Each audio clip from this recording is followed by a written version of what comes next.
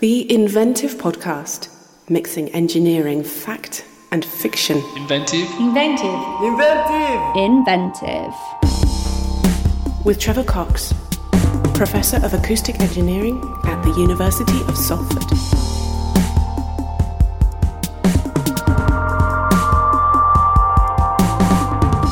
Welcome to Inventive, where I chat to an engineer and ask a writer to create a story inspired by that conversation. My guest on this week's episode is structural engineer Roma Agrawal. Now, she's probably best known for her work on the skyscraper The Shard in London, or maybe her book, Built, The Hidden Stories Behind Our Structures. She brings both a global and a personal perspective to engineering and architecture and how they influence our lives and our emotions. Later you'll hear a short story by author C.M. Taylor, which he wrote after hearing what Roma had to say. Because that's what we do on Inventive, mix engineering fact and fiction. I have been known to stroke concrete. I love kind of feeling it. My personal wish for a superpower is just as Magneto from X-Men can control steel and make steel bend to his will, I would love to have the equivalent powers over concrete, to be able to swish the concrete around into whatever shape I want. You want a wonky tower? Yes, to save my town. I can't. Why?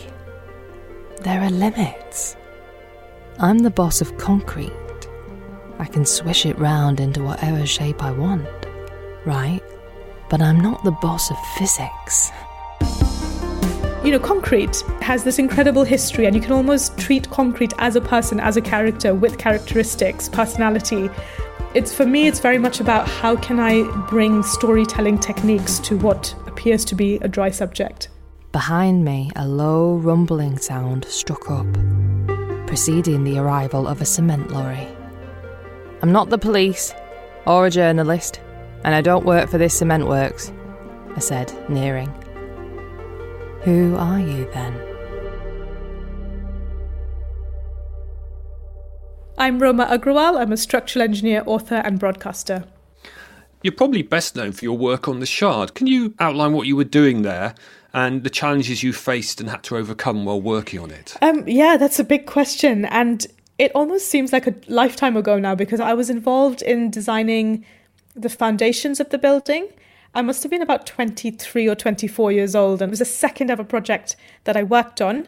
The foundations of a skyscraper are clearly a very important part of it, because if the foundations don't work very well, then you get the Leaning Tower of Pisa, and clearly that's not why you want people coming to visit your structure.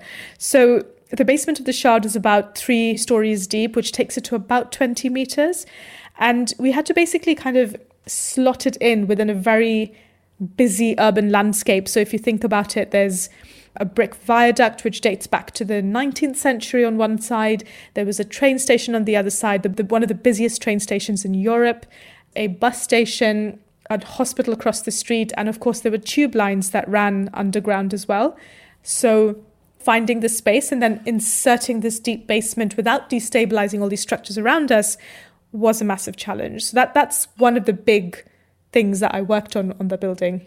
I mean, you're a structural engineer, so when you say you worked on the foundations, what were you actually doing?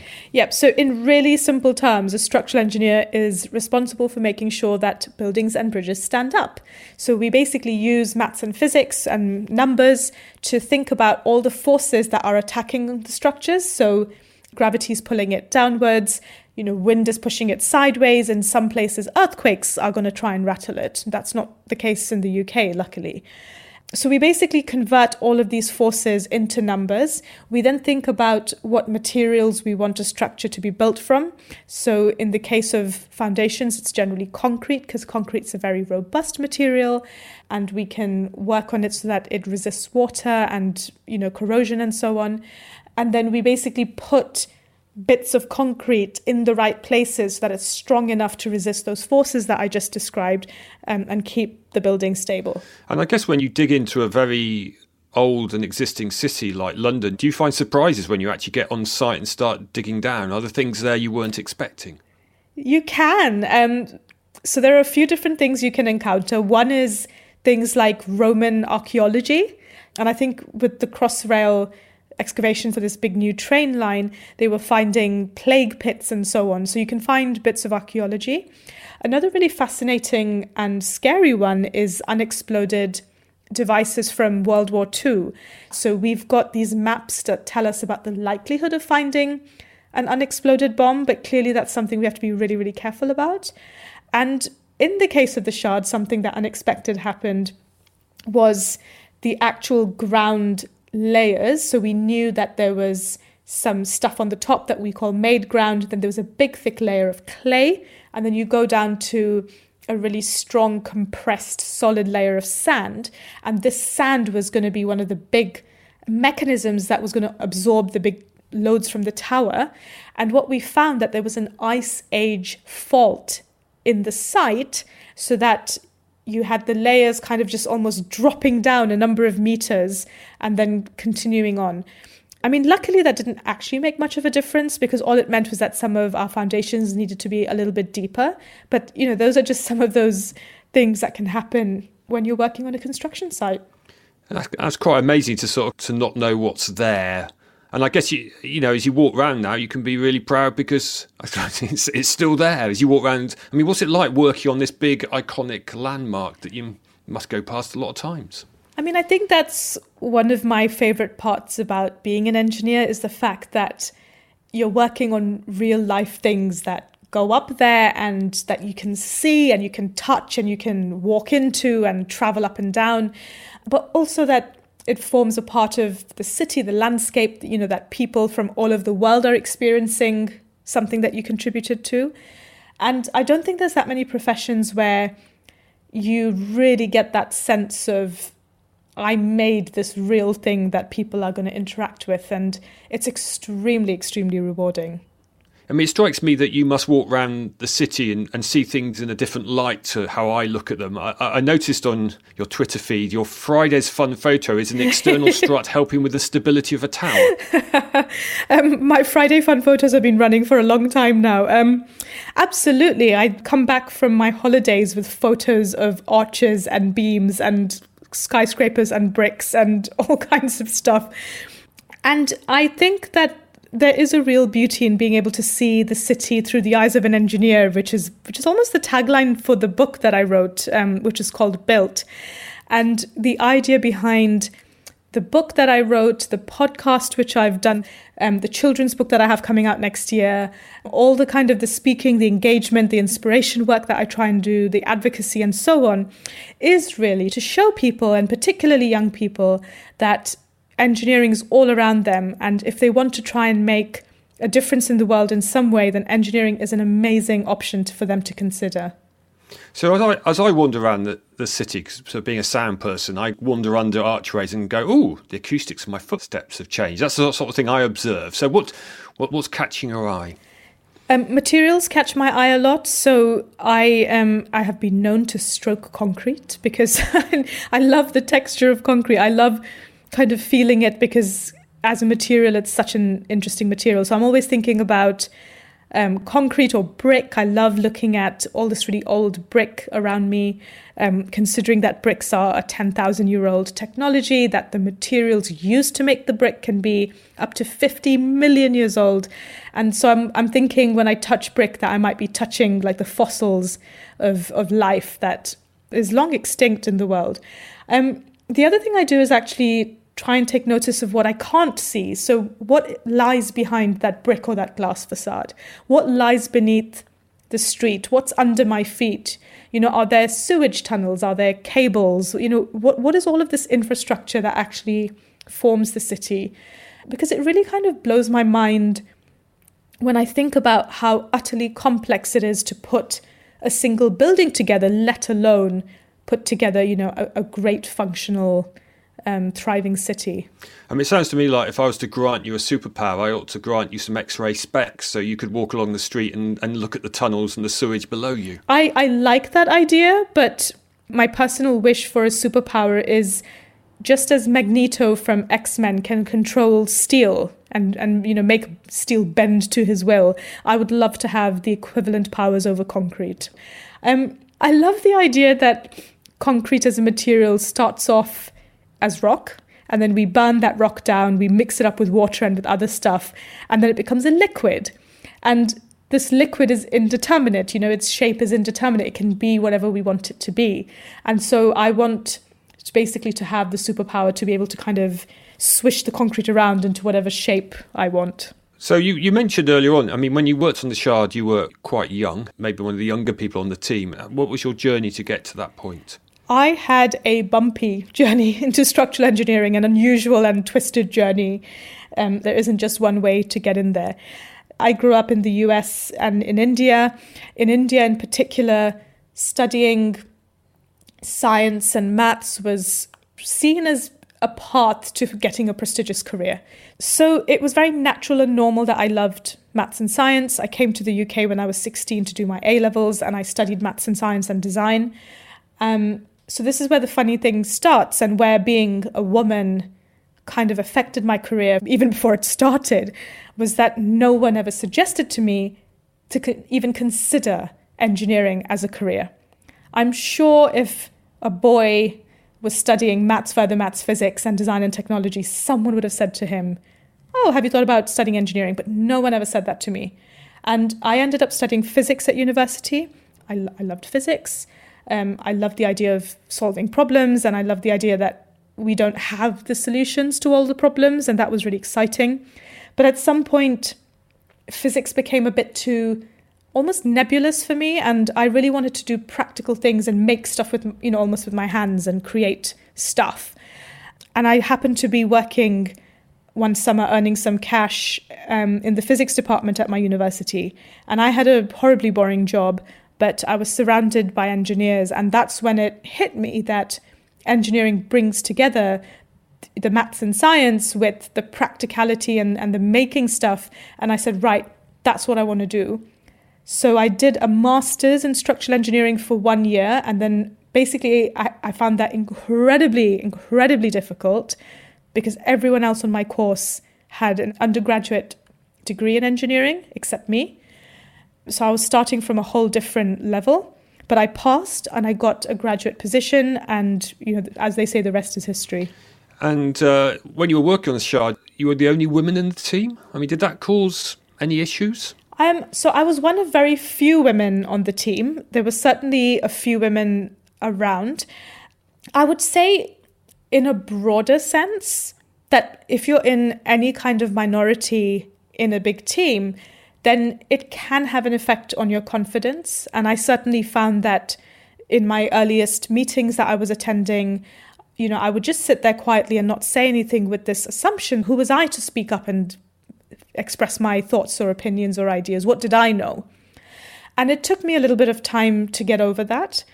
Another thing that I found slightly interesting and very uncomfortable early on in my career, and this was across various different projects that I worked on about 15 years ago, was I would go to construction sites or steel fabrication yards, and they still had pictures of naked women on their walls because they were just so unused to any women visiting and being part of the technical team.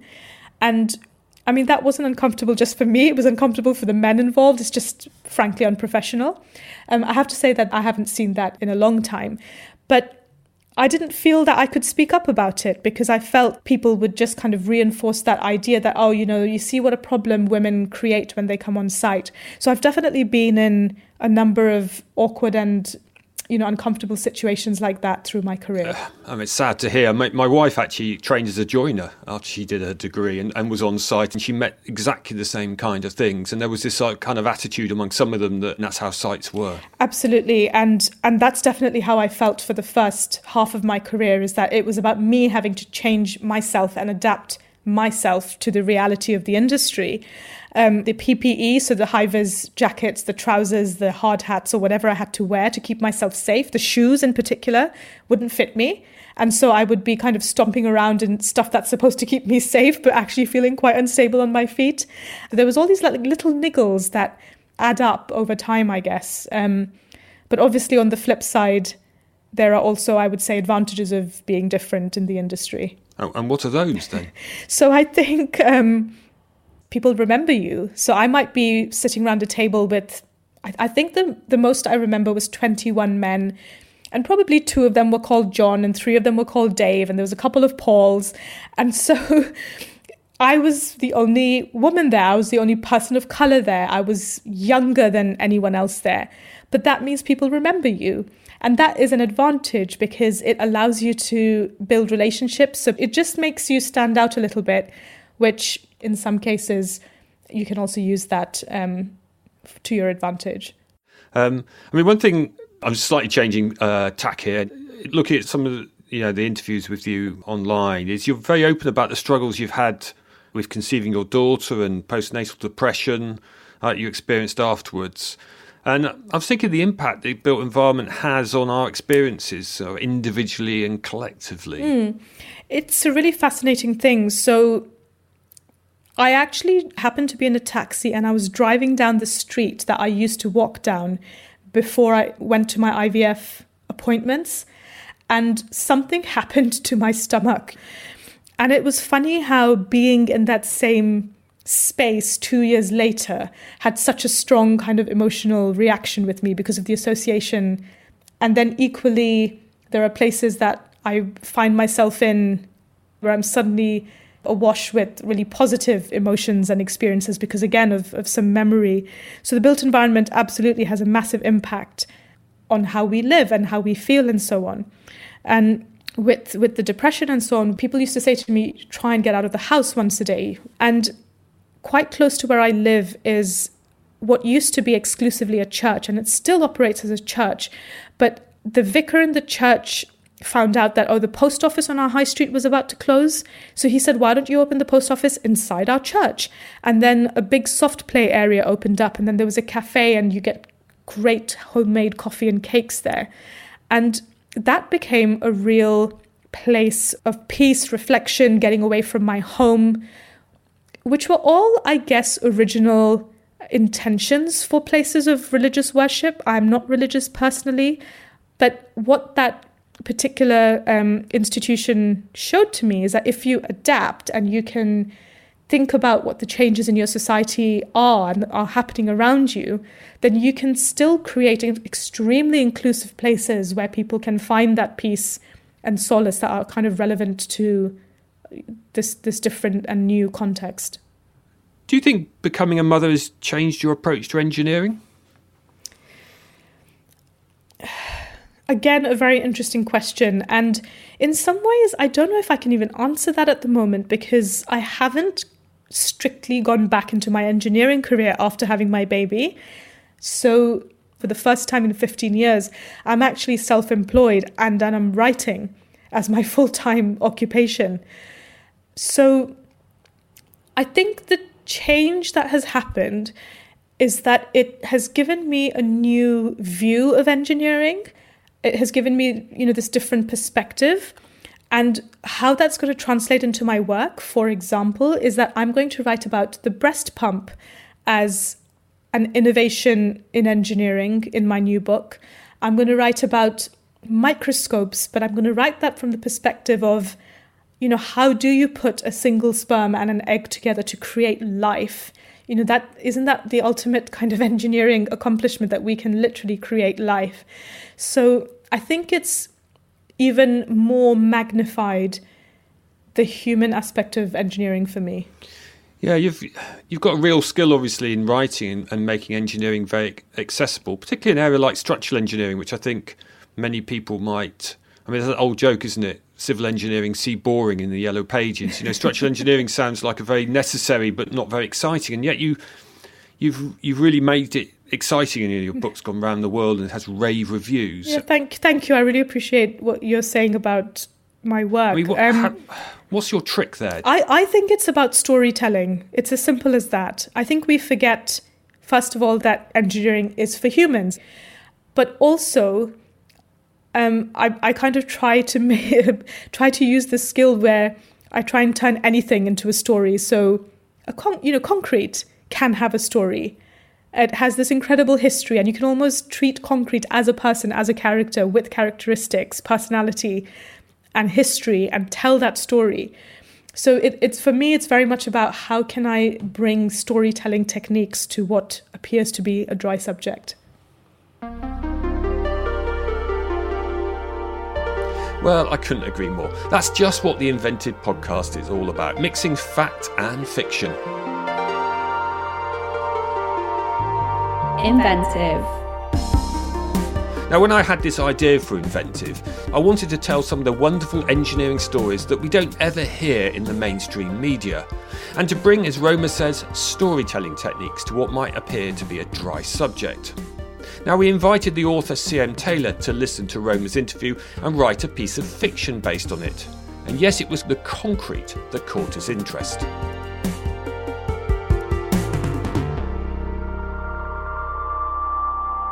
The Night Builder by C.M. Taylor. Although I did not notice at the time, bogged down as I was in turgid council business, the first inkling of the events which were to transform my dilapidated seaside town into a place of global fame, and in so doing loosen the bonds of my own mournful emotional life, was a news report of the perplexing overnight appearance of a 40-metre tall concrete mangrove tree on the fourth plinth of London's Trafalgar Square. To Londoners accustomed to their plinth being variously adorned with sculptures of bronze thumbs, of blue chickens, and of horse skeletons, the appearance of such an unusual object was not even, well, that unusual.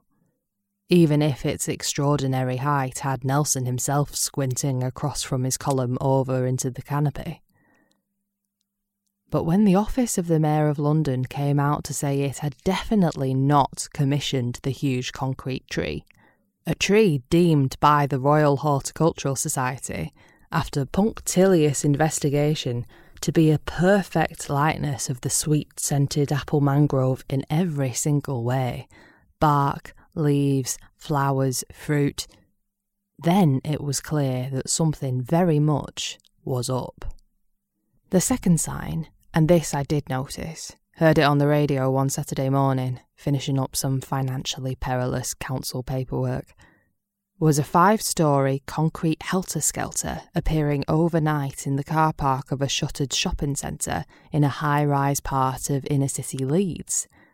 In quick succession, and by now the source of these concrete improvisations was being nicknamed in the press as the Night Builder, the Blue Circle, the Dark Mixer, there materialised a small concrete chapel adjacent to a small concrete mosque in the unused side garden of a Cardiff nursing home, a concrete youth club on the site of a derelict bothy on the outskirts of Salty Peterhead, and a much-needed concrete annex to the much-loved Thetford Library.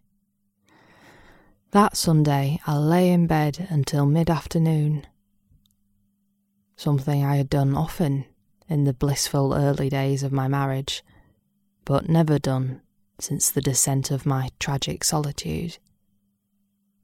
That Sunday, I contemplated the ceiling above my bed, and I meditated on these concrete buildings materialising impossibly across the country, and I hit upon a plan. I won't be in for a couple of weeks, I told my council secretary Jim as I entered my office on the promenade on the Monday morning. He looked up quizzically. After all, I was a known workaholic and had not taken a holiday, nor even left the town, since my husband and daughter had been swept out to sea some 12 years before. "Anything wrong?" Jim asked. "Nothing wrong. I just need to go on a mayoral trip.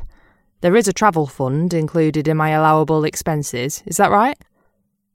I knew there was, I had checked, but I waited for Jim to verify. "Yes." He pulled up a file on the computer he was working on, squinted at a spreadsheet. £7,000 a year. He leaned back in his chair, peered up at me. "A fund you've never touched before, Lady Mayor. We usually give it to the hospital." "And I am at liberty to withdraw all that from the expenses account?" Yes, but do you mind me asking? I do mind, yes, I said, and I walked out of the mayoral office. I didn't want yet to tell. For many reasons, but chiefly in case I failed. Out on the deserted promenade, sea spray lashed up the breakwater, aiming itself at grim, pugilistic goals. But beyond that, no movement could be seen. Shuttered cafes and B&Bs stretched out either side of the office behind me. Not one soul had ventured out. Shouldering my overnight bag, I walked to the station and took the first train to London. I had decided not to visit the Fourth Plinth. Its height and visibility made the risk of my being seen and stopped too high, so on arrival I simply took another train, this one east to Thetford, later approaching that town's library on foot and bending down to chip surreptitiously a small flake off its wall with the chisel I held concealed up my sleeve. Bagging up the sample, I returned to the train station and made my way to Leeds, obtaining another bagged surreptitious concrete sample, this time from the thronged Helter Skelter, before travelling north again to Peterhead now, obtaining a third concrete sample from the library in what is traditionally known as the middle of the night, but at a time actually closer to dusk than it was to dawn. If my B&B host in Peterhead was surprised to be woken by an unbooked stranger's staunch rapping on their window, they betrayed no such emotion, and I was able to take some sleep before the long journey south to Cardiff, where a fourth sample was taken from the mosque, a fifth from the chapel, and a courier summoned to bike the samples at haste to a chemical analysis lab in the Welsh capital.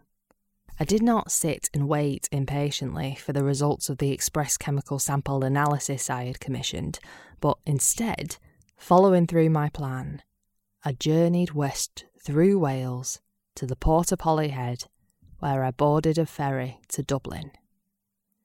My plan, such as it was, ran as follows. While the first mysterious concrete construction to appear had graced the capital London, since then, the Night Builder, the name on which the press had now settled, had progressed to build in the north of England, to build in Scotland and in Wales, a pattern suggesting that Ireland was next, where it was my firm intention to catch them in the act. But how? Well, as the ferry progressed and the land ahead configured itself to Dublin, the report from the chemical analyst appeared on my phone. It was just as I had hoped. Each of the 5 concrete samples I had submitted showed a very particular mix of concrete. A certain type and percentage of lime, a certain type and percentage of cement, and so on. The Night Builder, this maestro of the form, had a favoured recipe. And as each cement mixing works had their own house mix, it was not long before I was able to determine which works in Ireland, the Night Builder's predicted next stop, habitually mixed the favoured tipple.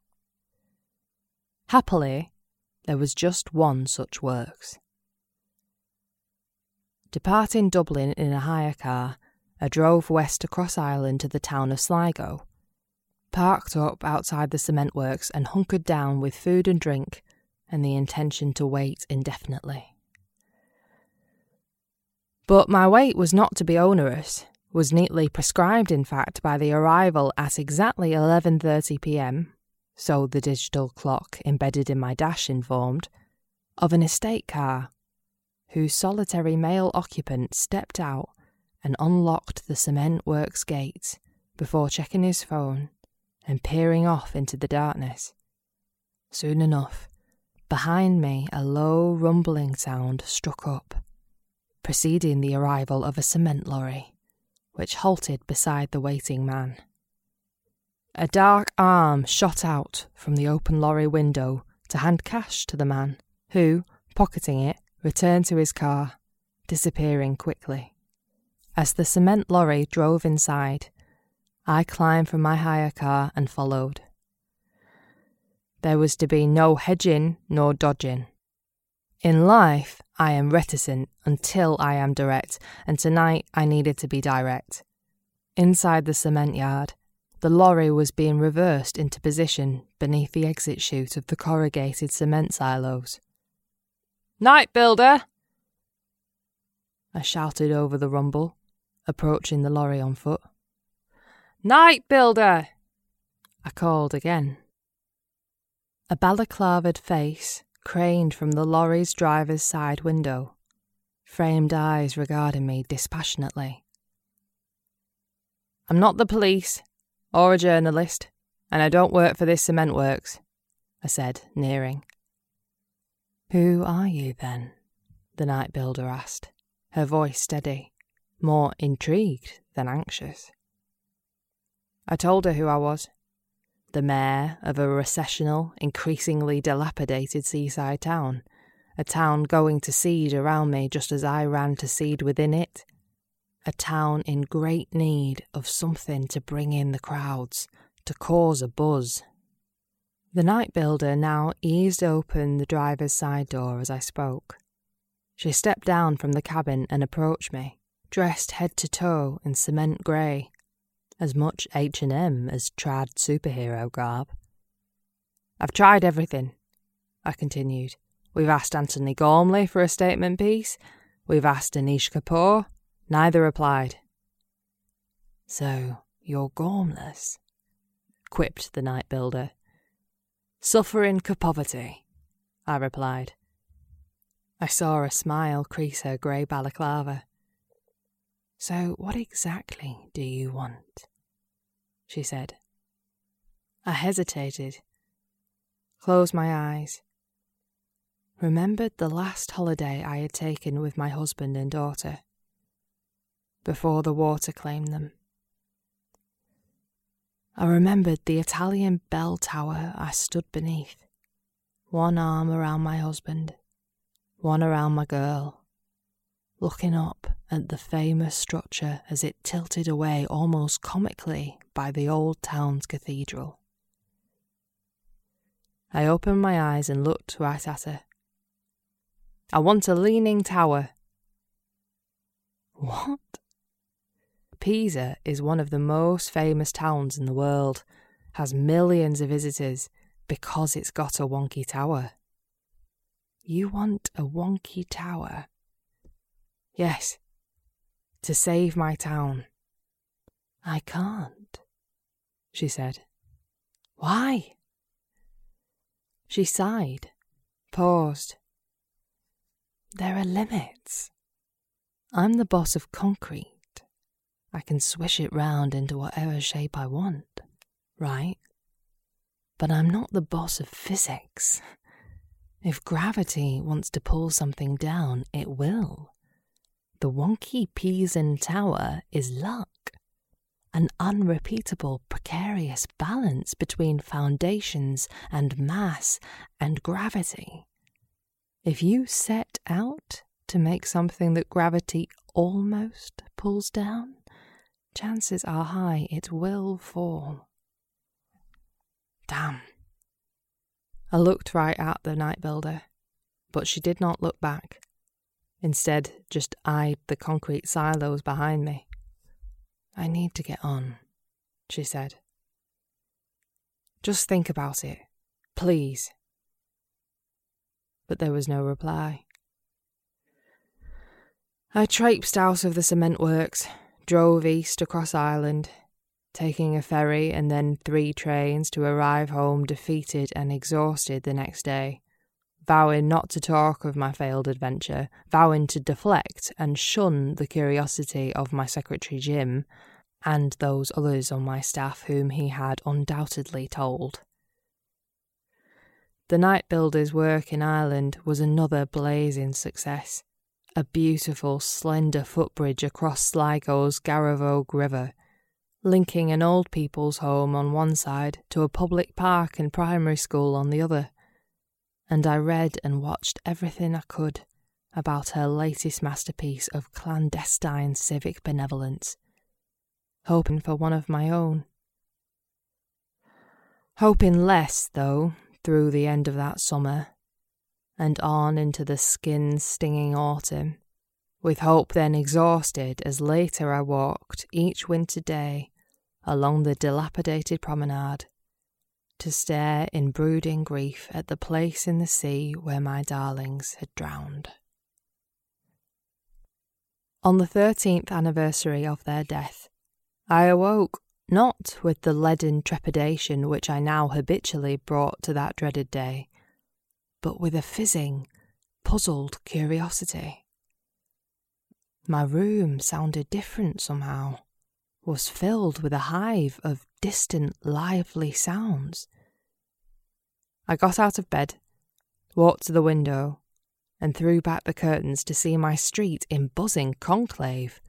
People rushing from their houses in ones and twos, moving excitedly down the road towards the shore. I checked my silenced phone. There were 14 messages from Jim, then hurled on some clothes and made for the front door.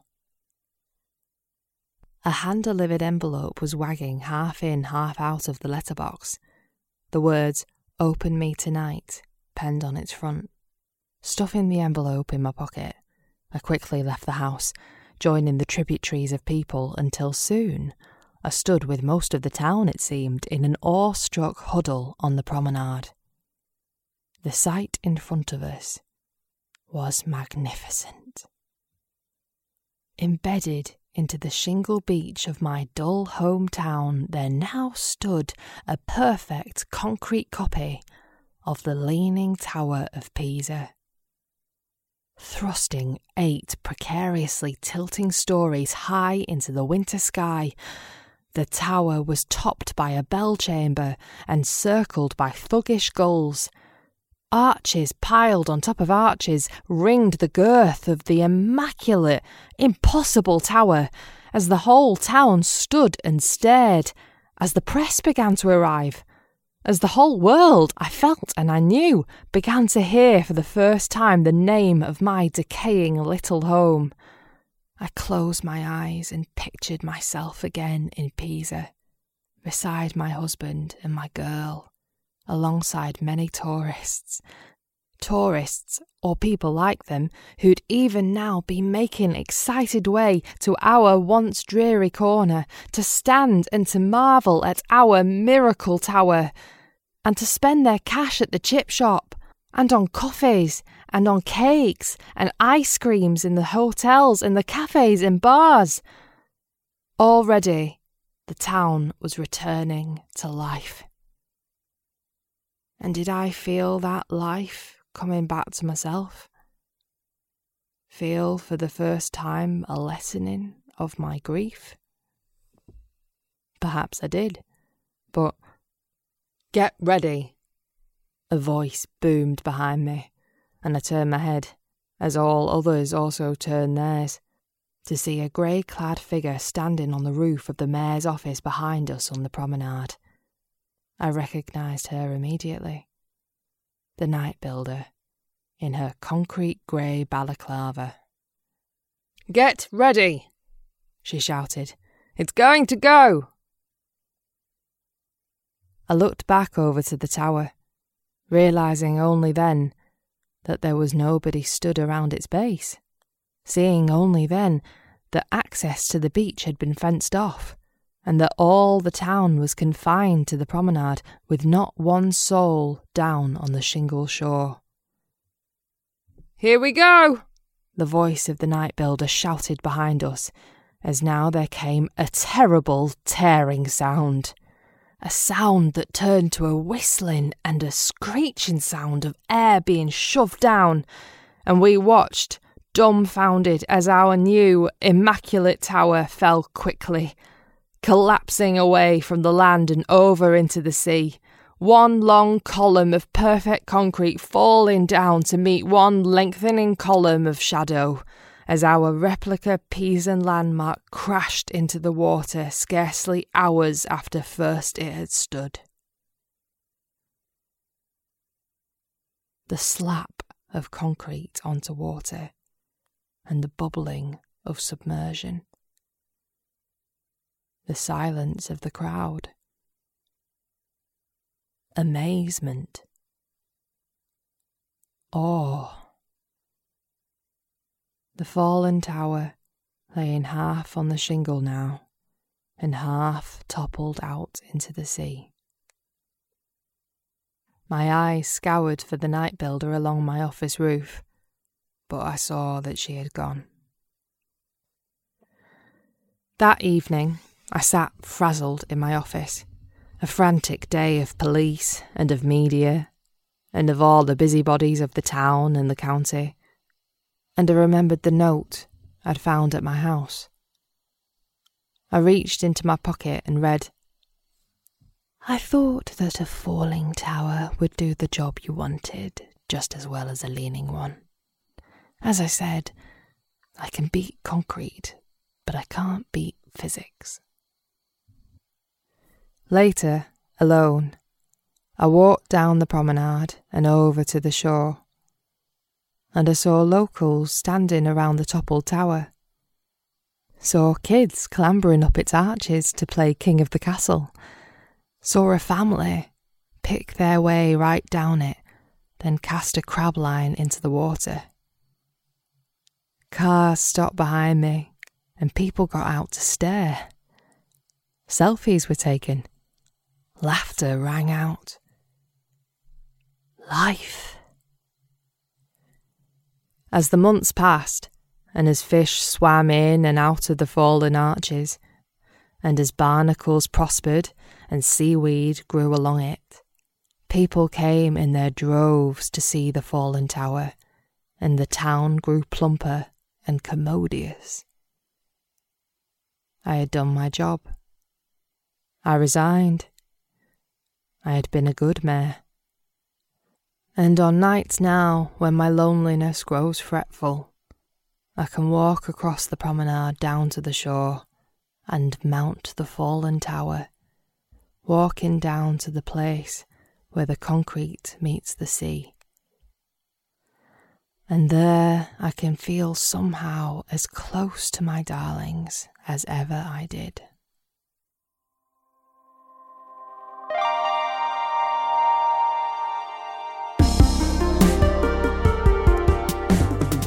That was The Night Builder by C.M. Taylor. I really loved the concrete Banksy figure in that story. The idea of engineer as disruptor is something we should talk about much more. Just look around you at all the engineering that has fundamentally changed how we live. Cars, mobile phones, and even concrete. What pieces of engineering do you think are hidden in plain sight and should be celebrated more? Let us know at www.inventivepodcast.com or get us on all the usual socials. Inventive. Let's return to the interview again and get Roma's perspective on how structures can affect communities, and also her profound feeling for the deeply personal relationships that we form with our built environment. A theme that really resonates now in these socially distanced and isolated times where we're spending so much time in our homes.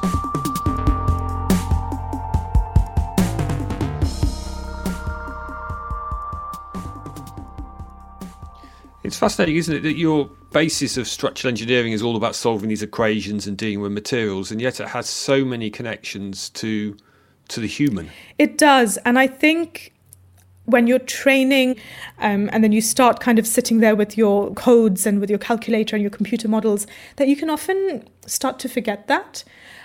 You know, when we design our structures, I think it's important to remember that there are humans going to be inside it. It isn't just about steel and concrete. That situation is really relevant to the lockdown and the pandemic, where we're all largely locked in our houses, where we're not getting to meet up in these shared built environment spaces. Yes, it's really going to give people a pause for thought about design and what are the kinds of places that people are going to want to live in. Well, when we design our homes, our buildings, our common courtyards or our playgrounds and our gardens and so on, how would those feel if we got locked in again for a number of months?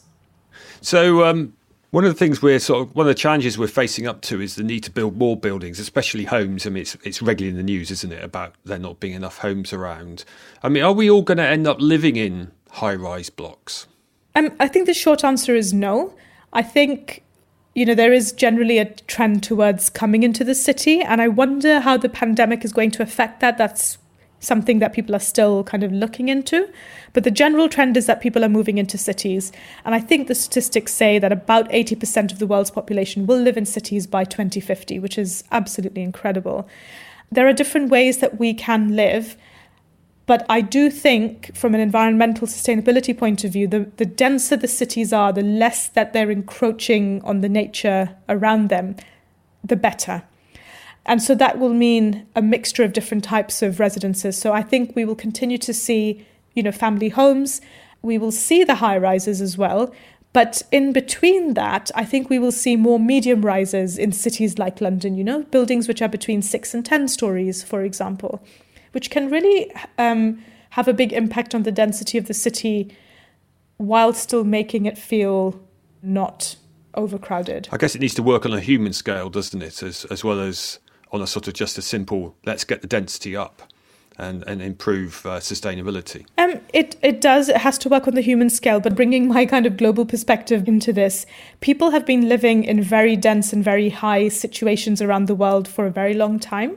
And I always think that, people's preferences for how they live is a lot of what they're used to, what they've been exposed to. So people that live in Manhattan, that live in Hong Kong, that live in Shanghai, that live in Mumbai, which is, where I grew up, we're very used to living on top of each other.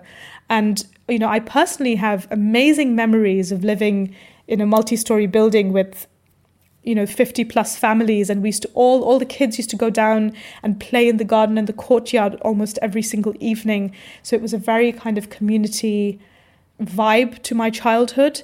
So I think in the UK we have this automatic assumption that tall is bad or high rise is bad, and I would really like for people to challenge themselves to that, because I don't think that that's necessarily the case. So the desire for your 3-bedroom semi, which is what I'm actually interviewing you from, it is kind of a cultural thing rather than there being some deep down emotional desire to live in something a bit smaller. I mean, after all, if you look over our history over a long time span, we weren't living in very tall buildings, were we, up until relatively recently in terms of human evolution? So I'm going to challenge you on that, because the Romans were building 10-story apartment blocks 2,000 years ago. And there was a point where the majority of the Roman population in Rome were living in high-rise compared to living in single-family dwellings. So it's certainly not just, it's not an intrinsic biological quality in humans that we have to live in a particular way. It is cultural, it is contextual. It's what is available, what materials are available in a particular country, what techniques are available in that particular country. And people have been living in different ways all over the world for a very, very long time. Well, I stand corrected then. Yeah, so, you mentioned your different cultural background. How does that affect your work? I mean, does it change how you approach problems or how you work to creatively solve issues? So I'm Indian. I've lived in the US and in India till I was 16, and I came into this country as an immigrant about 20 or 21 years ago now. And I think just having a bit more of a global background makes you appreciate that there are lots of different ways of doing things.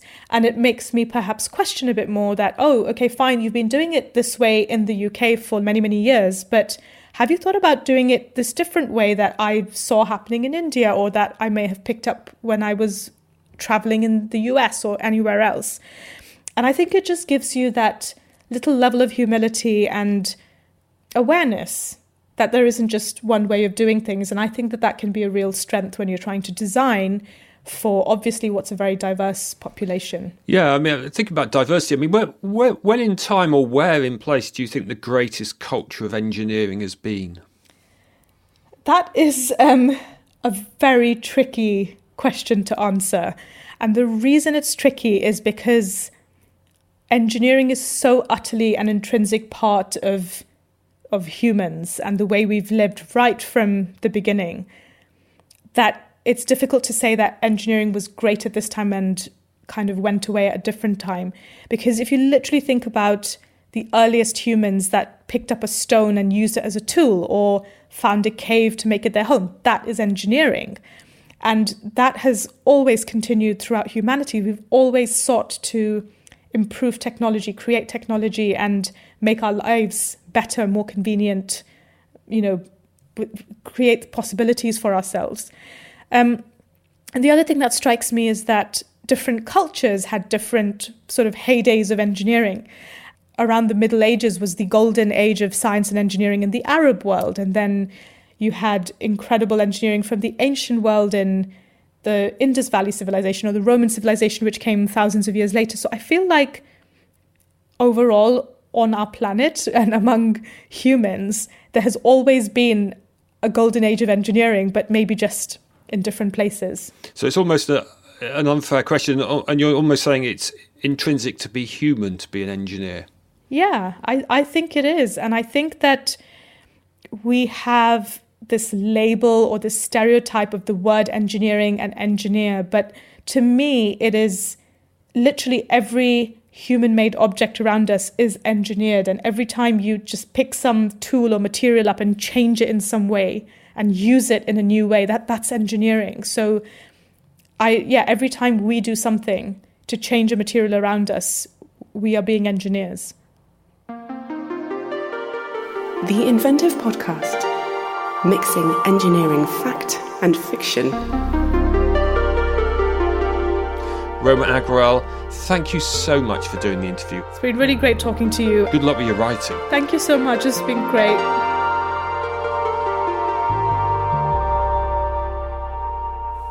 Well, I feel that conversation with Roma has really broadened and deepened my engineering horizons, and I've had some of my preconceptions challenged, not least about Roman history.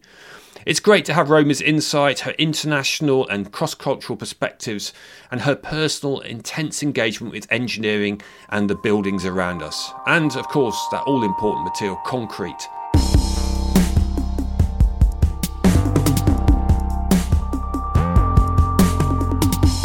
Next time in Inventive, we'll be soaring into the skies and diving deep underwater with aerospace engineer and self-confessed mermaid Sophie Robinson. Author Tony White pens a tale of wild swimming that explores some of the ethical dilemmas of engineering. We'd love to have your thoughts about the fact, the fiction, and a mixture of the two. Maybe you know an engineer we should feature in a future podcast. Get us on all the usual socials or go to our website, www.inventivepodcast.com. Now, I've got a wonderful team who's helping me make these podcasts. They're Anna Scott Brown and Adam Fowler, who were the producers. We have Brendan Williams, who composed and performed the music. Annabeth Robinson worked with Ben Warburton on the animations and the visuals. Jill Davis provided the social media and multi-platform support. For this particular episode, I'd like to thank Vita Fox, who was the actor who read the wonderful story by C.M. Taylor, The Night Builder.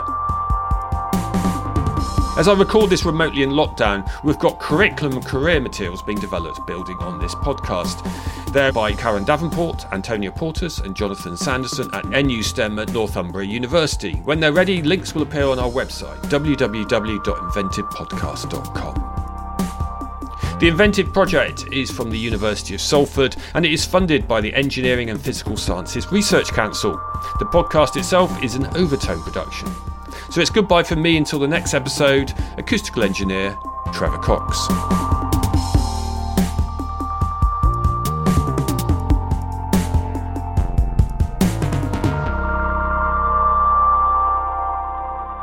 Inventive.